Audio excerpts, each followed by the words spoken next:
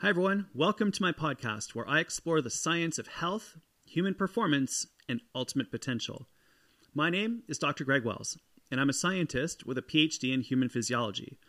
I have served as a professor in kinesiology at the University of Toronto and as a scientist in translational medicine at Sick Kids Hospital. I've also worked with dozens of Olympic-level athletes through the Canadian Sports Centre Network.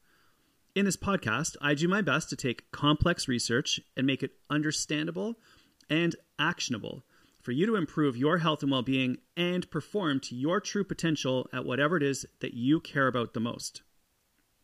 In each show, I chat with leading experts in the field of productivity, sleep, nutrition, physiology, and psychology, as well as some of the most exceptional performers across all disciplines. Together, we explore the amplifiers that propel us towards high performance and overcome the obstacles that challenge us. Ultimately, I want to share 1% gains that can make a massive difference in your life.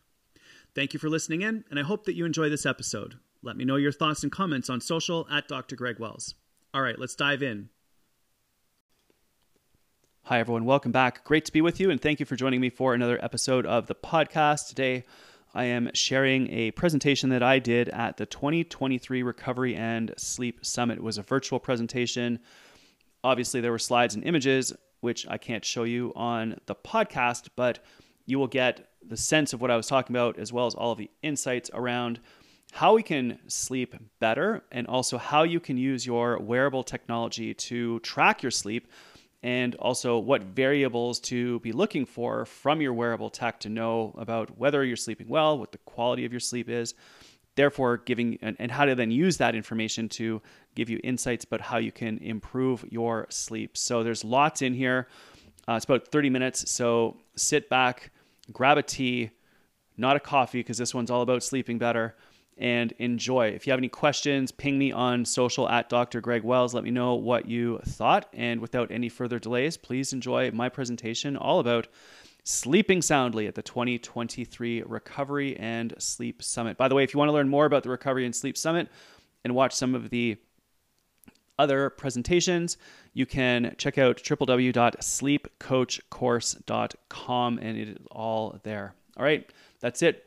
Enjoy my chat. Let me know what you thought at Dr. Greg Wells.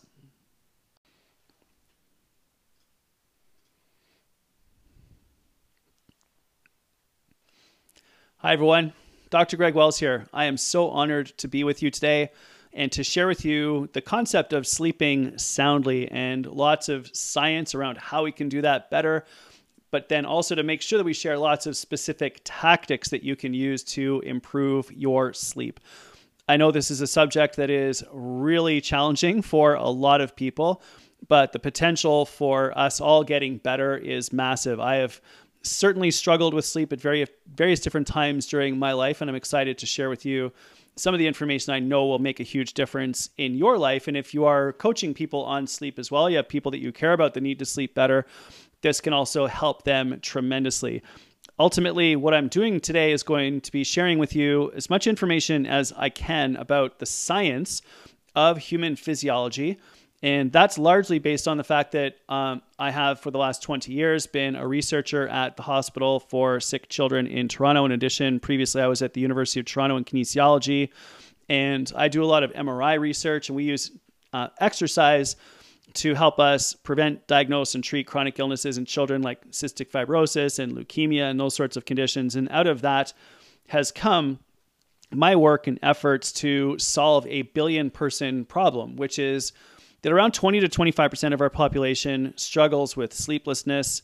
We have around 20 to 40%, depending on the challenge, who struggle with mental health. We have anywhere from 50 to 65, maybe even 70% who are struggling with overweight and obesity. And about 85% of our population doesn't get enough physical activity to prevent a chronic disease. But even though these numbers are a little bit challenging, I'm actually entirely hopeful, because when you look at them as a whole and begin to look at what we can do better, the solutions become quite apparent. I actually wrote all of this up in a book called The Ripple Effect a number of years ago. I think this came out in like 2015, and the section that did the best was sleep, which is what we're going to talk about today.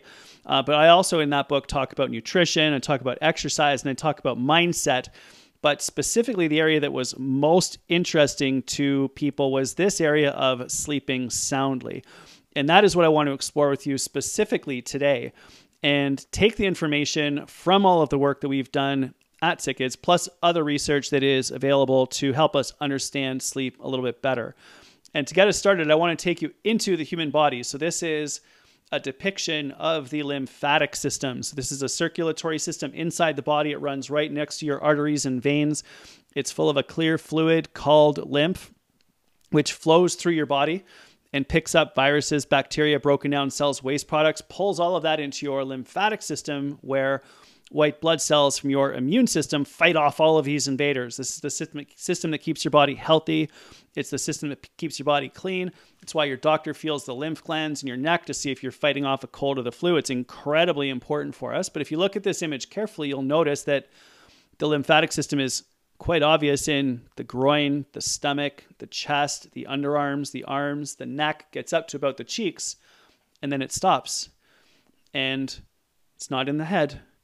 And up until very recently, we didn't know how the brain accomplishes what the body accomplishes in terms of keeping itself healthy and clean. And some research has been done to help us understand this a little bit better. So this is an MRI scan of the brain done by Mike Noseworthy at McMaster University. And so beautiful, right? Like, just incredible when we see the brain in action.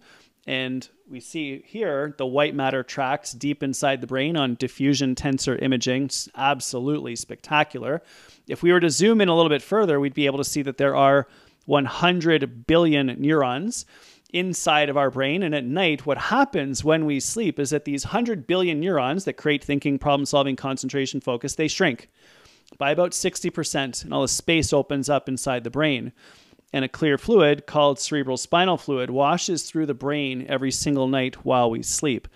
This has been popularized by Jeff Iliff's TED Talk, but it's also been the source of a lot of research that has developed our understanding of the glymphatic system, or the gliolymphatic system, basically the brain's ability to wash itself out every single night while we sleep. Now, when that happens, those fluids then come up to the inside of the skull, and a network of very recently discovered lymphatic vessels that then take that fluid and drain it out into the body every single night while we sleep. It's just so cool, so interesting, so amazing. So we know now one of the major reasons why we all need to prioritize our sleep, but we've also discovered how much sleep we actually need. So in this case, we've got on the y-axis REM in stage 1, 2, 3, 4. Now we have 5 different, generally speaking, stages of sleep.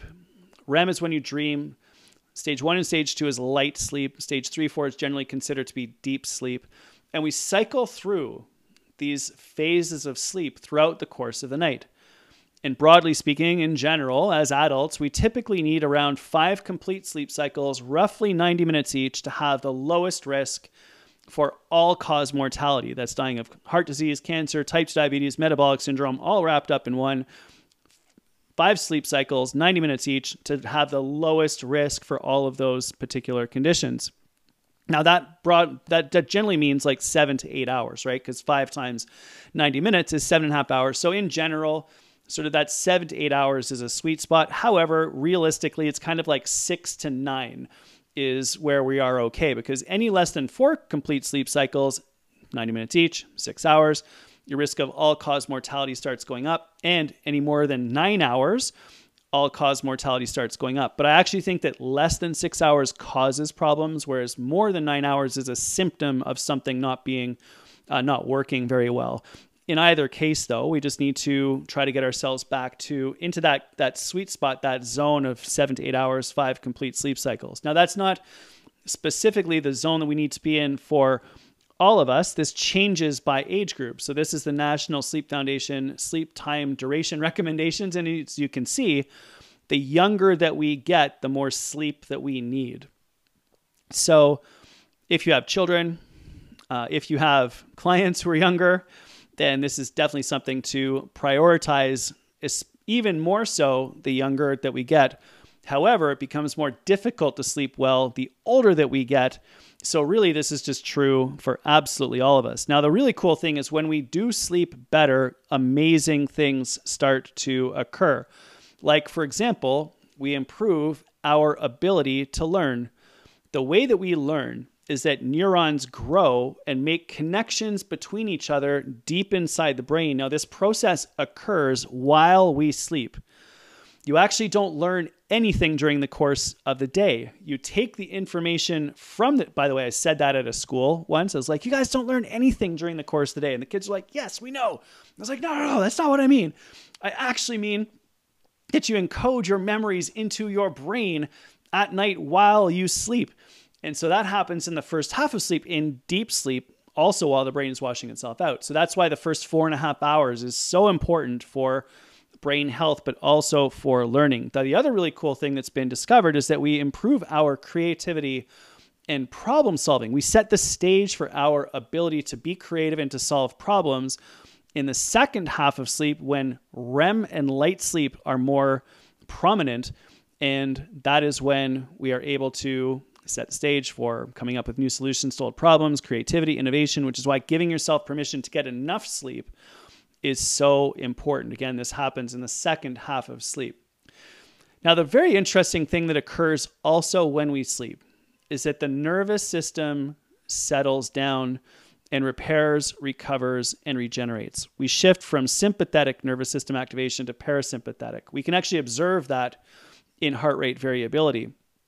We'll talk about this a little bit more later on, but essentially what happens here is that the brain sends signals down through the spinal cord out into the body. If the brain is activated, stressed, it will send powerful signals out into the body, and your heart will beat rhythmically and repetitively, so your heart rate variability will be low because the beats will happen in perfect sequence and timing. If your brain is more relaxed, you are parasympathetic dominant, then the beats in your heart will occur more randomly. Beat. Right? It's all over the place. Your variability will be high. And so when we start sleeping, you can see that your heart rate variability is low. And gradually over the course of the night, it increases, showing a gradual shift from sympathetic dominance to parasympathetic dominance. So if you're tracking your sleep, that's definitely one thing to look for. Now, the challenge for all of us in this era is getting this nervous system recovery to occur when so many of us are doing this in the hour before you fall asleep at night. So I would love for all of you to consider as a core practice this idea of practicing a digital sunset. Here's why. This is an MRI scan of the brain. You're looking at it from the top. It's a slice through the head at the level of the eyes. If we zoom in here, you can actually see the eyeballs. And if we have these devices and we shine them through our eyes late at night, that light passes through the eyeball, hits the back of the eyeball right there, and a structure that looks like this that converts light into electricity, which shoots back through the optic nerve into a deep organ in the brain called the pineal gland, that releases a hormone called melatonin. Melatonin controls your sleep-wake cycles. So if you are shining these devices into your eyes late at night, you are sending electrical signals into the pineal gland, basically saying it's morning, it's noon, the sun is up, it's light out, you don't need to go to sleep right now, which makes it difficult for the pineal gland to release melatonin when it's supposed to, making it very hard for you to fall asleep and to stay asleep. So I would highly recommend that we all, every single one of us, parents, kids, coaches, clients, like leaders without a title, all of us adopt the idea of defending your last hour. Now, this is data that I collected using an Oura Ring, and you can see here that I was basically awake, lying in bed, staring at the ceiling for the first 3 hours of sleep because I worked right up until the last possible second, doing email and all that other stuff. As a result, I didn't sleep very well, and obviously I was super stressed and staring at the ceiling. The next night, I decided to sleep a lot better, so I implemented this protocol, which ironically enough, I wrote up on my iPad on a flight home from Europe when I wasn't sleeping. But the idea here, working left to right, is to love life and create an evening routine that allows us to dream, sleep awesome, connect with family, to recover and regenerate. So at 6 o'clock, screens go off, kids get into bed. By the way, I wrote this when my children were a lot younger. It's been compressed into the evening a little bit later now that they're a little bit older. But you'll see the pattern is what's most important here. So 6 to 7 is sort of family time, right? Like just decompression, baths, reading, dinner. 7 to 8 is connection time with Judith, my wife. So dinner, yoga, relax, chill, walk, right? All those sort of stuff. 8 to 8:30 is real deep decompression and deactivation. So that's meditation, gratitude, journaling, foam rolling therapy, anything like that.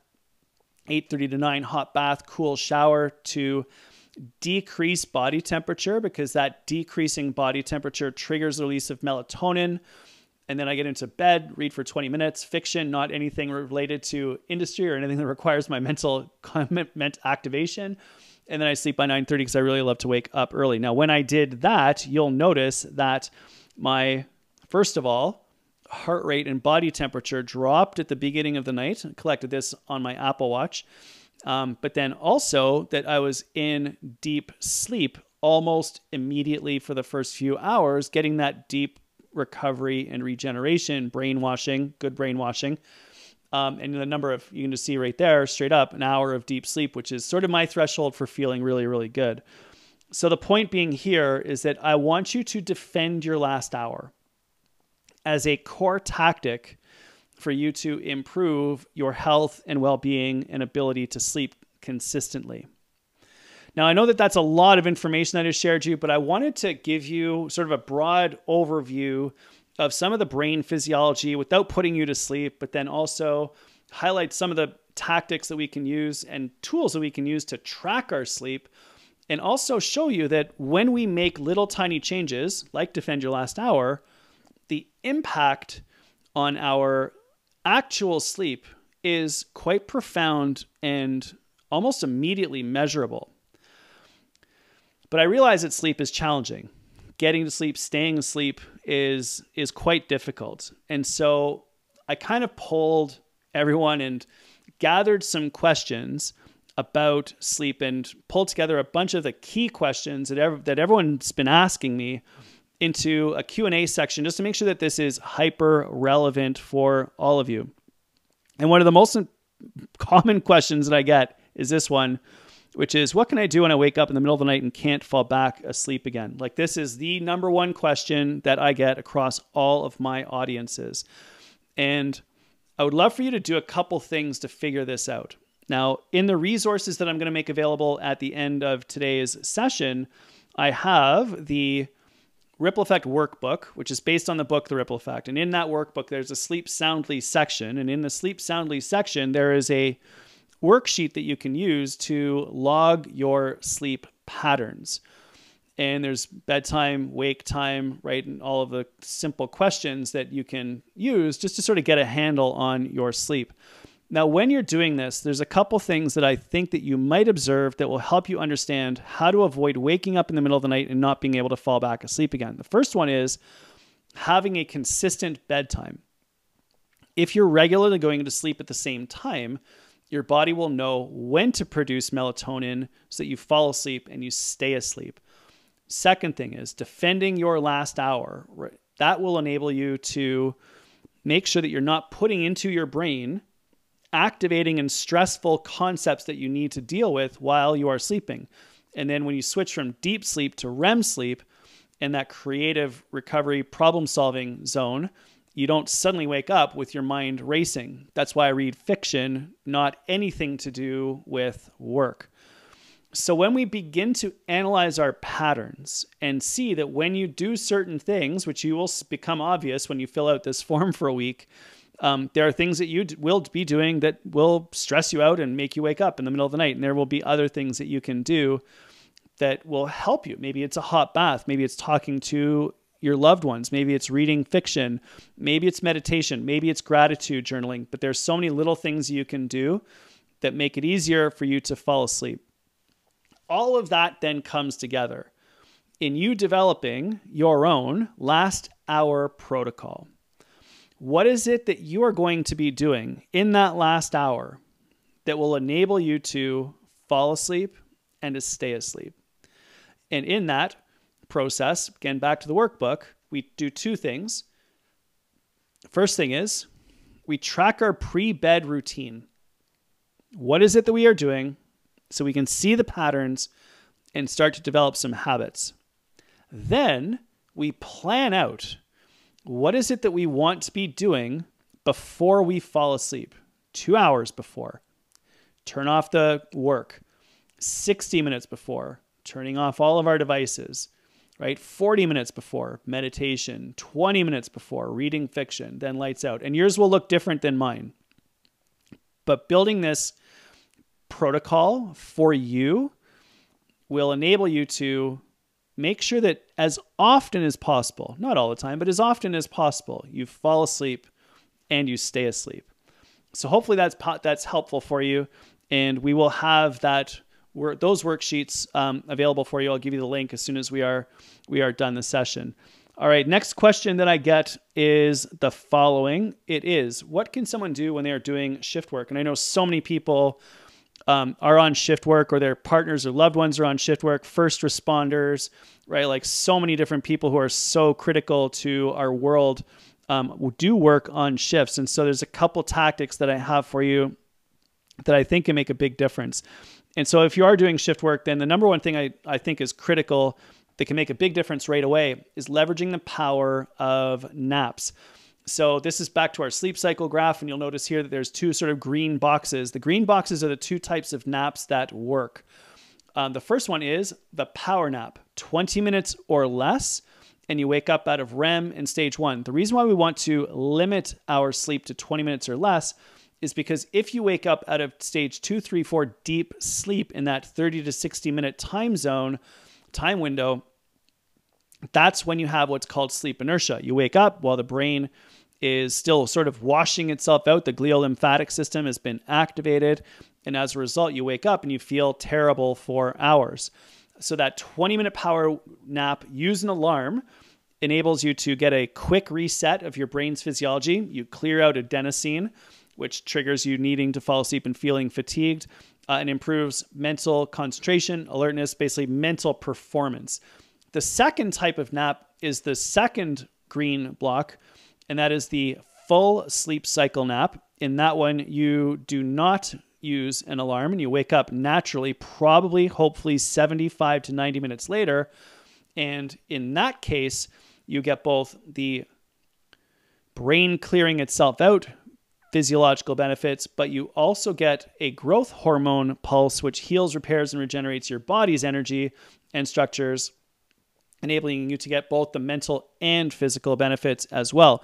That's why you will see many professional athletes take a good, solid 90-minute nap before a game in the evening, because we know that that helps us to repair, recover, and regenerate quickly. So hopefully that is helpful for you as well. And if you have anyone in your life who is on shift, those little tiny naps will help you to get through the day and get you to the next time you have an opportunity to get sleep. And keep in mind, like when we say 7 to 8 hours, we're not necessarily saying that it always has to happen at the same time. I think it's better if it does. But if that's not possible for you, you've got young kids, you've got shift work, you get an interrupted night of sleep, it happens, then we're aiming for that 7 to 8 hours per 24-hour cycle. And so getting a good nap is super helpful as well. All right, next question here is, seems like it's a badge of honor to sleep less. What can I do when it's the culture at work? I mean, honestly, the reality is that it's also very much a culture of the entire world. And that's why one of the things that we work on and this community works on, and the people that we're talking to and sharing this experience with, think about sleep. And when we think about sleep, not only does your health improve, but the reality is your performance improves also. it's not just thinking about sleep, it's actually putting some of these practices into your life and working on them consistently so we actually improve the quality of our sleep.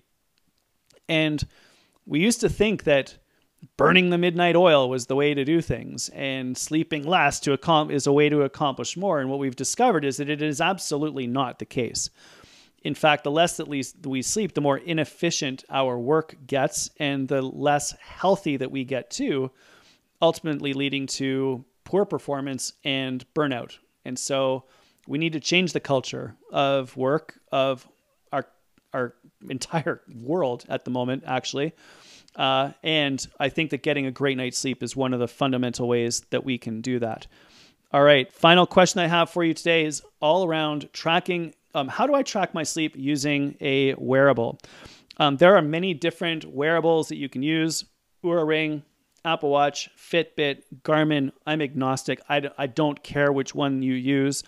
The data says that if you compare any of the above to sleep studies where you go to a sleep lab and you have EEG measurements of your brain, that in general, the validity of the measurements obtained using various different wearable devices is okay.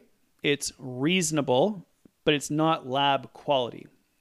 What is exceptionally good, though, is if you use one device and you use the same device on the same person to measure change, then the reliability is excellent. So validity, does it actually measure what it says it's going to measure, is pretty good. Not lab quality, but pretty good given that it's a couple $100 versus, thousands of dollars for a sleep study.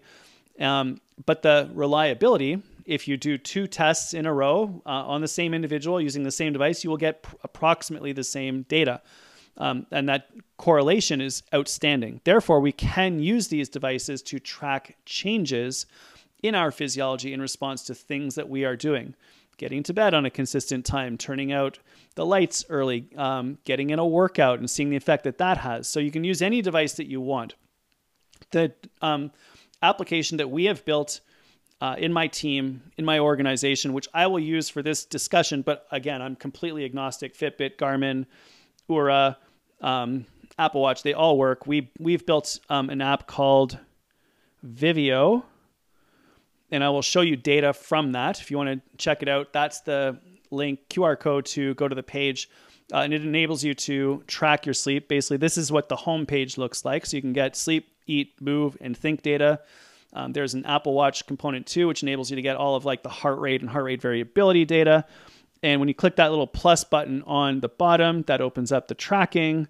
You click on assess sleep, and you can assess your sleep either using your phone, which will give you duration only, or on your watch, which will give you sleep time plus all sorts of different results.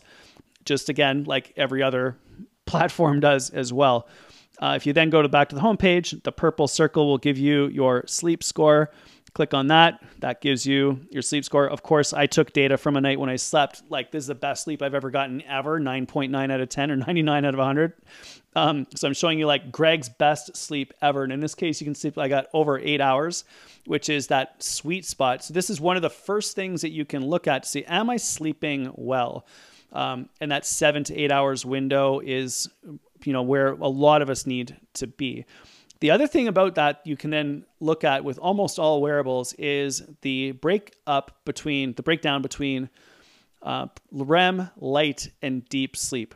In general, ballpark, approximately 25% of your time can be spent in REM, 25% in deep, and about 50% in light. Generally speaking, plus or minus 10% on either side of all of that will be the zones that you get into. If you do a really, really hard workout, you will probably get a little bit more deep sleep. If you're super stressed, you're going to have a lot more light sleep. So monitor your days and get some data, and you'll see what that does. Another thing to look at carefully, and this night I was really tired. So I lay down in bed, I passed out, and then 8 hours later I woke up. So my sleep efficiency was outstanding.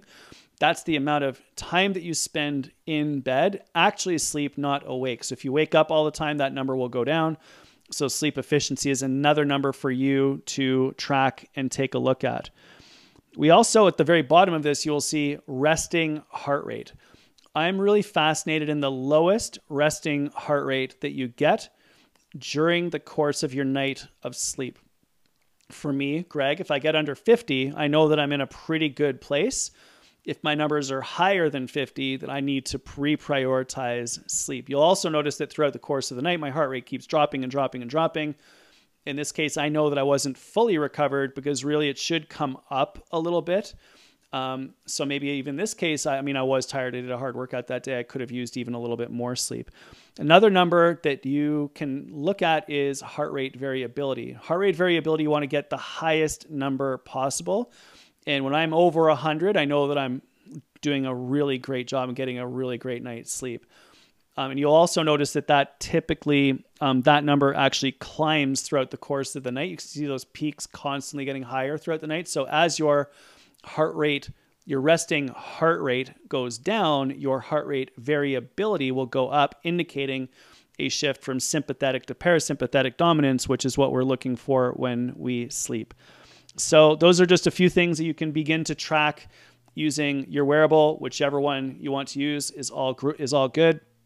And when you get good data, you can see whether the interventions that you're making are helping you to get better or not. So that's it for me on this one. I hope that that's helpful. I wanted to keep things tight and focused and not take too much of your time in order to give you more resources that you can use afterwards to help you on your journey. I've got a bunch of stuff for you, and I'll give you a link where you can get all of these. So the first one is the Ripple Effect Workbook. It's based on my book. In that workbook, there is a Sleep Soundly section. Check that out. And it's a free download at the link, and I'll show you in a moment. Obviously, the book, I wrote this a while ago, but the sleep chapter is absolutely relevant. I'm really proud of this one. It did really, really well. If you wanted to check it out, I'd be completely honored. You can get it on Amazon.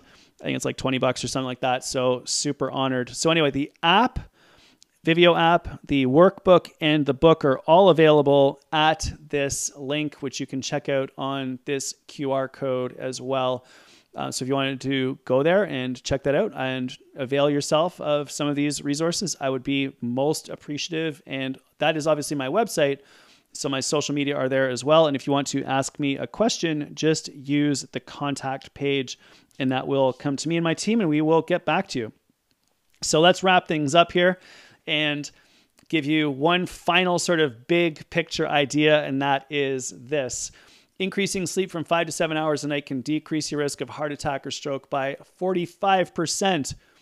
Research, ironically, conducted by Professor Cappuccino. But basically, one extra sleep cycle cuts your risk of heart disease almost in half. That's how powerful sleep is. So given how important it is, I wish all of you the best as the sun sets and you head out. And this is me with my family on the beach, but ultimately just hoping all of you have more sleep, that you help the people that you love and work with to sleep better as well.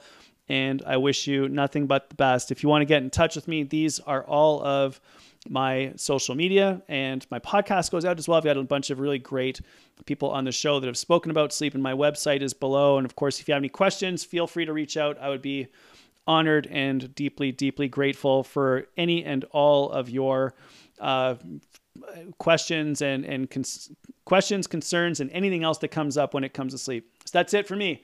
Thank you so much, everyone. Hope that you've enjoyed the session. All the best. Enjoy the rest of the experience, and we will hopefully see you all soon. Take care, everyone. All the best.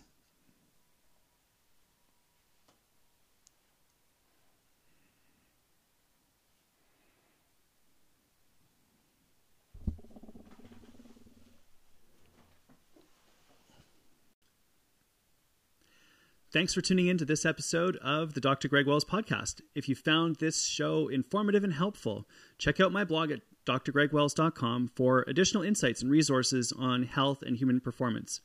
I update the blog a couple times a month.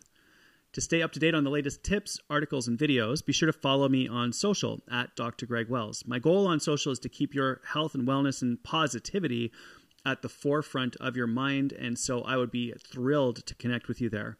If you found this episode helpful, please consider subscribing to the podcast. That helps us out a ton. And leave a review. Your feedback is greatly appreciated and helps me to continue to produce valuable content that's relevant to all of you. Please feel free to share this episode with your friends and community. That helps a ton as well. And that brings this week's show to an end. I look forward to seeing you in the next episode. Have a great week, everyone.